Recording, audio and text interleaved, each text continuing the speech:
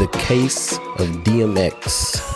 If people are not familiar with him, he is a very known hip hop icon rapper that recently transitioned here probably a couple days ago.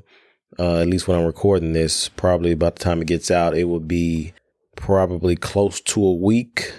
But the case of DMX, I wanted to talk about this because, you know, with somebody as big as he is, passes, you get a lot of, obviously a lot of love, a lot of hate, you know, so to speak, just because he was a professed Christian.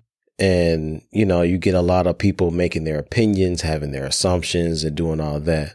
I want to say this. I do believe, for one, I never knew him personally, but I do believe that DMX was a brother in the Lord, for sure. That's just my discernment, how I looked at him and, you know, observed him from the stuff that I saw in his interviews, how, you know, what he said, how he said certain things, all that stuff. So I do believe that he is a brother or a soldier in the Lord. So people that are not familiar with DMX, that are listening to this, he was, I don't know if you would really call him a gangster rapper, you know, but he was more kind of in that vein with the guns and the violence and robbing, stealing and shooting and stuff like that. So he was in that vein. But then also he was an artist that always displayed his spiritual side, which that would kind of triggered me to him when he came out. I think in 1998, he came out with his debut album, It's Dark and Hell is Hot. It had the singles, had the jump. I think that's where they had the Rough Riders jump on there. And that was live everywhere, whether you were down south, West Coast or whatever. So, you know, having that, but then when you actually got his CD and you listened to it, or you just play it all the way through, you know, you saw different sides of him. And then on every album, when he ended it, he always ended it with a prayer. And, you know, I was like, wow, that's different. You know what I'm saying? Just because, you know, all before it was, you know, kill, murder, I'm gonna do this to you, da da da da. And then to end it, it was like, wow. And it seemed like sincere, you know what I mean? So it was kind of like really? Okay. It was interesting. So, and people, when it comes to these times and somebody passes of this nature, people try to make an example out of somebody, an example by saying like, well, DMX, you know, did this and did it this way. So I can also do this, how he did it, because he reached people, you know, being like this. And so, you know, maybe I can do the same thing. You know what I'm saying? And whenever I hear people or even try to come into that lane like that, now I just shake my head. I'm just like, that's just straight foolery, bro. Like, people are who they are. Individuals, we're all going to be judged individually. We're not going to be judged because so-and-so did it and that's how they did it. So, you know, I'm going to do the same thing too. That's the crazy part about it. Like DMX, he had a troubled childhood. I remember his documentary, and he had, you know, it's a lot of stuff that they got into with his childhood that, you know, he didn't have his father around. His mother was a teenager when he had him, and, you know, he was in and out of homes. He had, you know, his mom was beating him. And a lot of his mom's boyfriend was beating him too, you know, black and blues, you know, till his teeth, you know, fell out and stuff, and went to a juvenile facility. It's a lot of different stuff, you know, and anybody in the black community knows just how important it is for structure for a father to be in that household. And he didn't have it.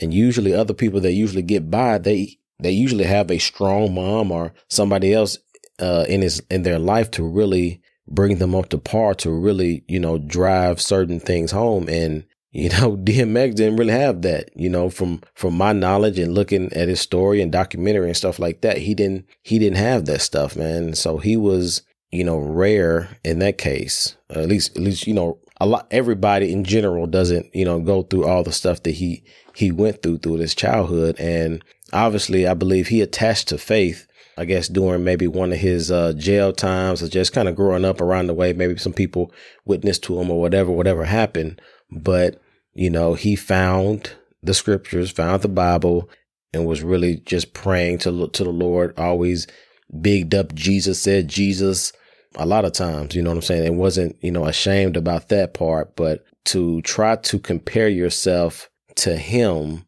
and to be like, I want to do X, Y, and Z. Like, for me, I know I never could do that. Like, I grew up with both parents in my household, a strong father that disciplined me, put standards in my life and did stuff of that nature. So for me to get into this whole, like, I know better to do a lot of stuff.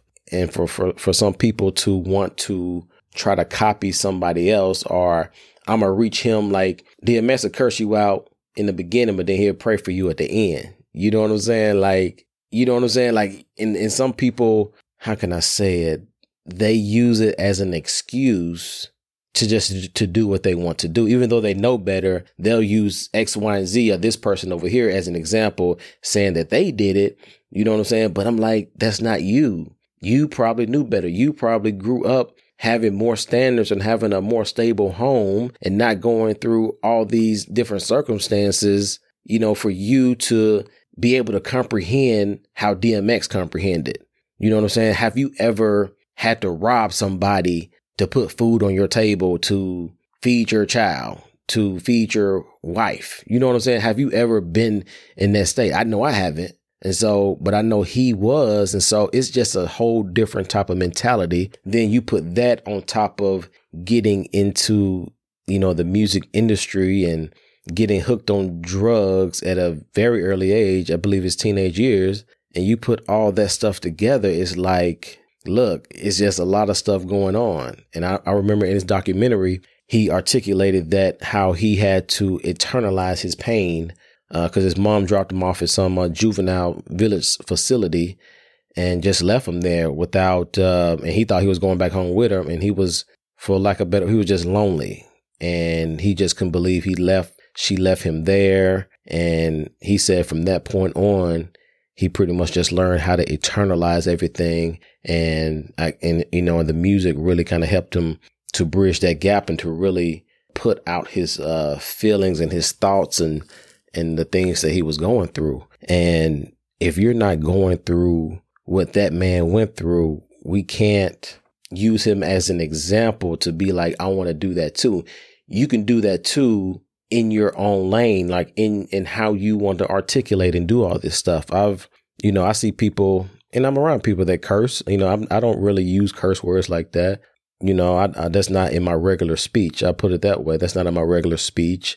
Can stuff fly out some certain times if you're angry or something like that? Possibly, but that's not in my regular speech. So if I do that, that would be out of character for me. That wouldn't be me, and people, I grew up around people that, they don't really curse and it don't even sound right coming out their mouth. And it's like, yo, like, what are you doing?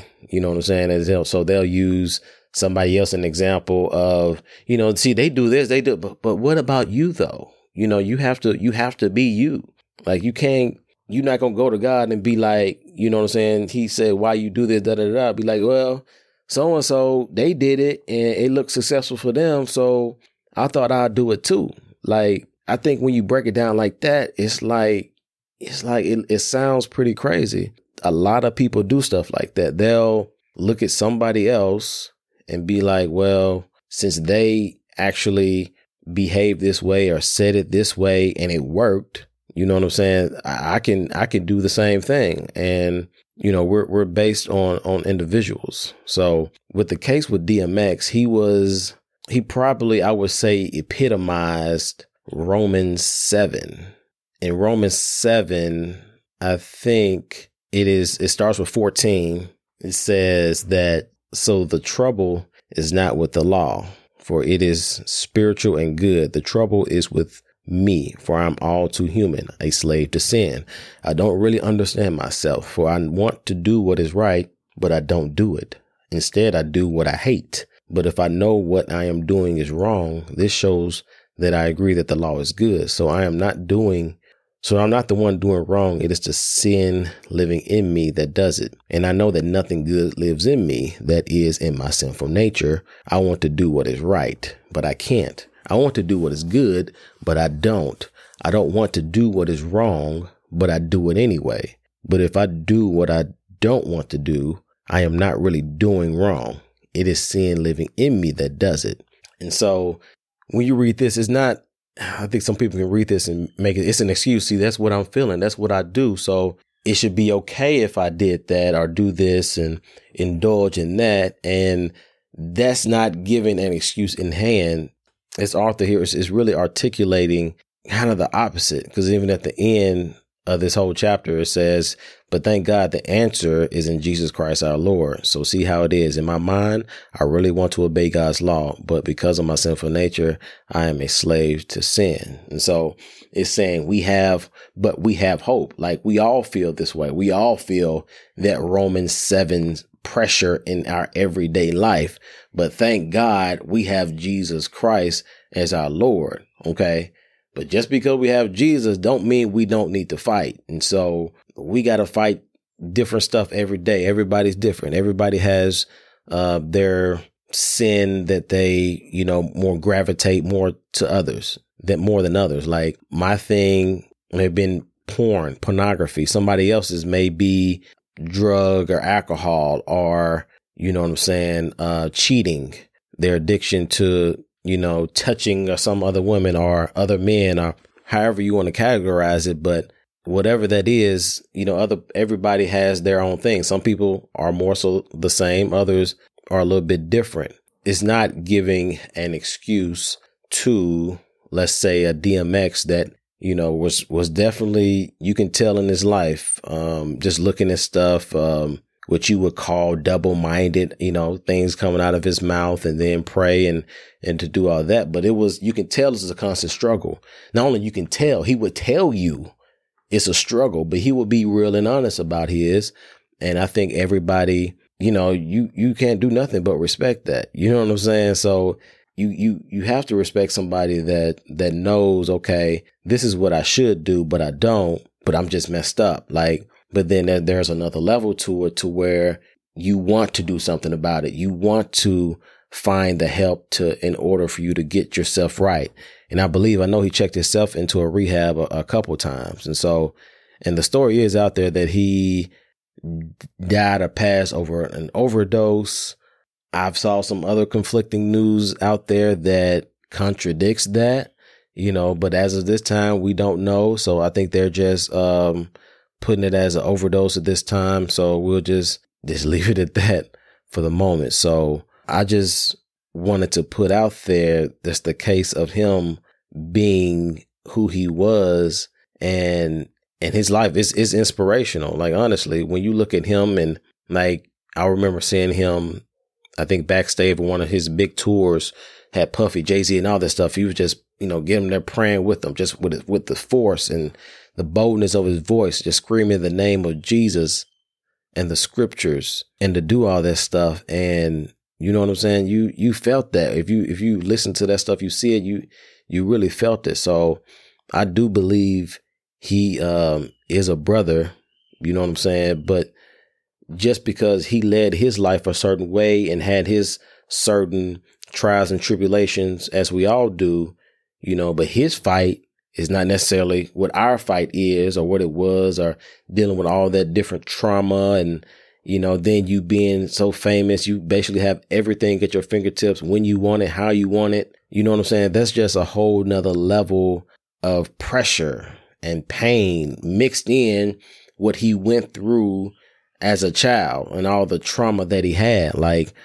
And so although he is an inspiration and we can take some admiration and inspiration from that, we have to run our own walk. We have to fight our own fight. You know what I'm saying? Just because DMX cuss and do all this stuff, you know what I'm saying? I'm a believer too. I can do the same things. But if you know better, then you do better. You don't point to somebody else and be like, well, they're doing it, why can't I do it? But the question is, do you know better though? Do you know better? Okay, so Let's try to do better. Okay, things will happen. You will eventually fall and have those, but then know I missed the mark. Know that I missed the mark. Not that, oh, well, it's fine. Let me just keep doing what I'm doing. Okay, no, I missed the mark. My bad. Okay, I'm going to try to do better. I wanted to put DMX in the forefront just because I don't know if I gave a shout out to his family, just prayers and love for his family for that. Actually, I'll just go ahead and pray for that right now.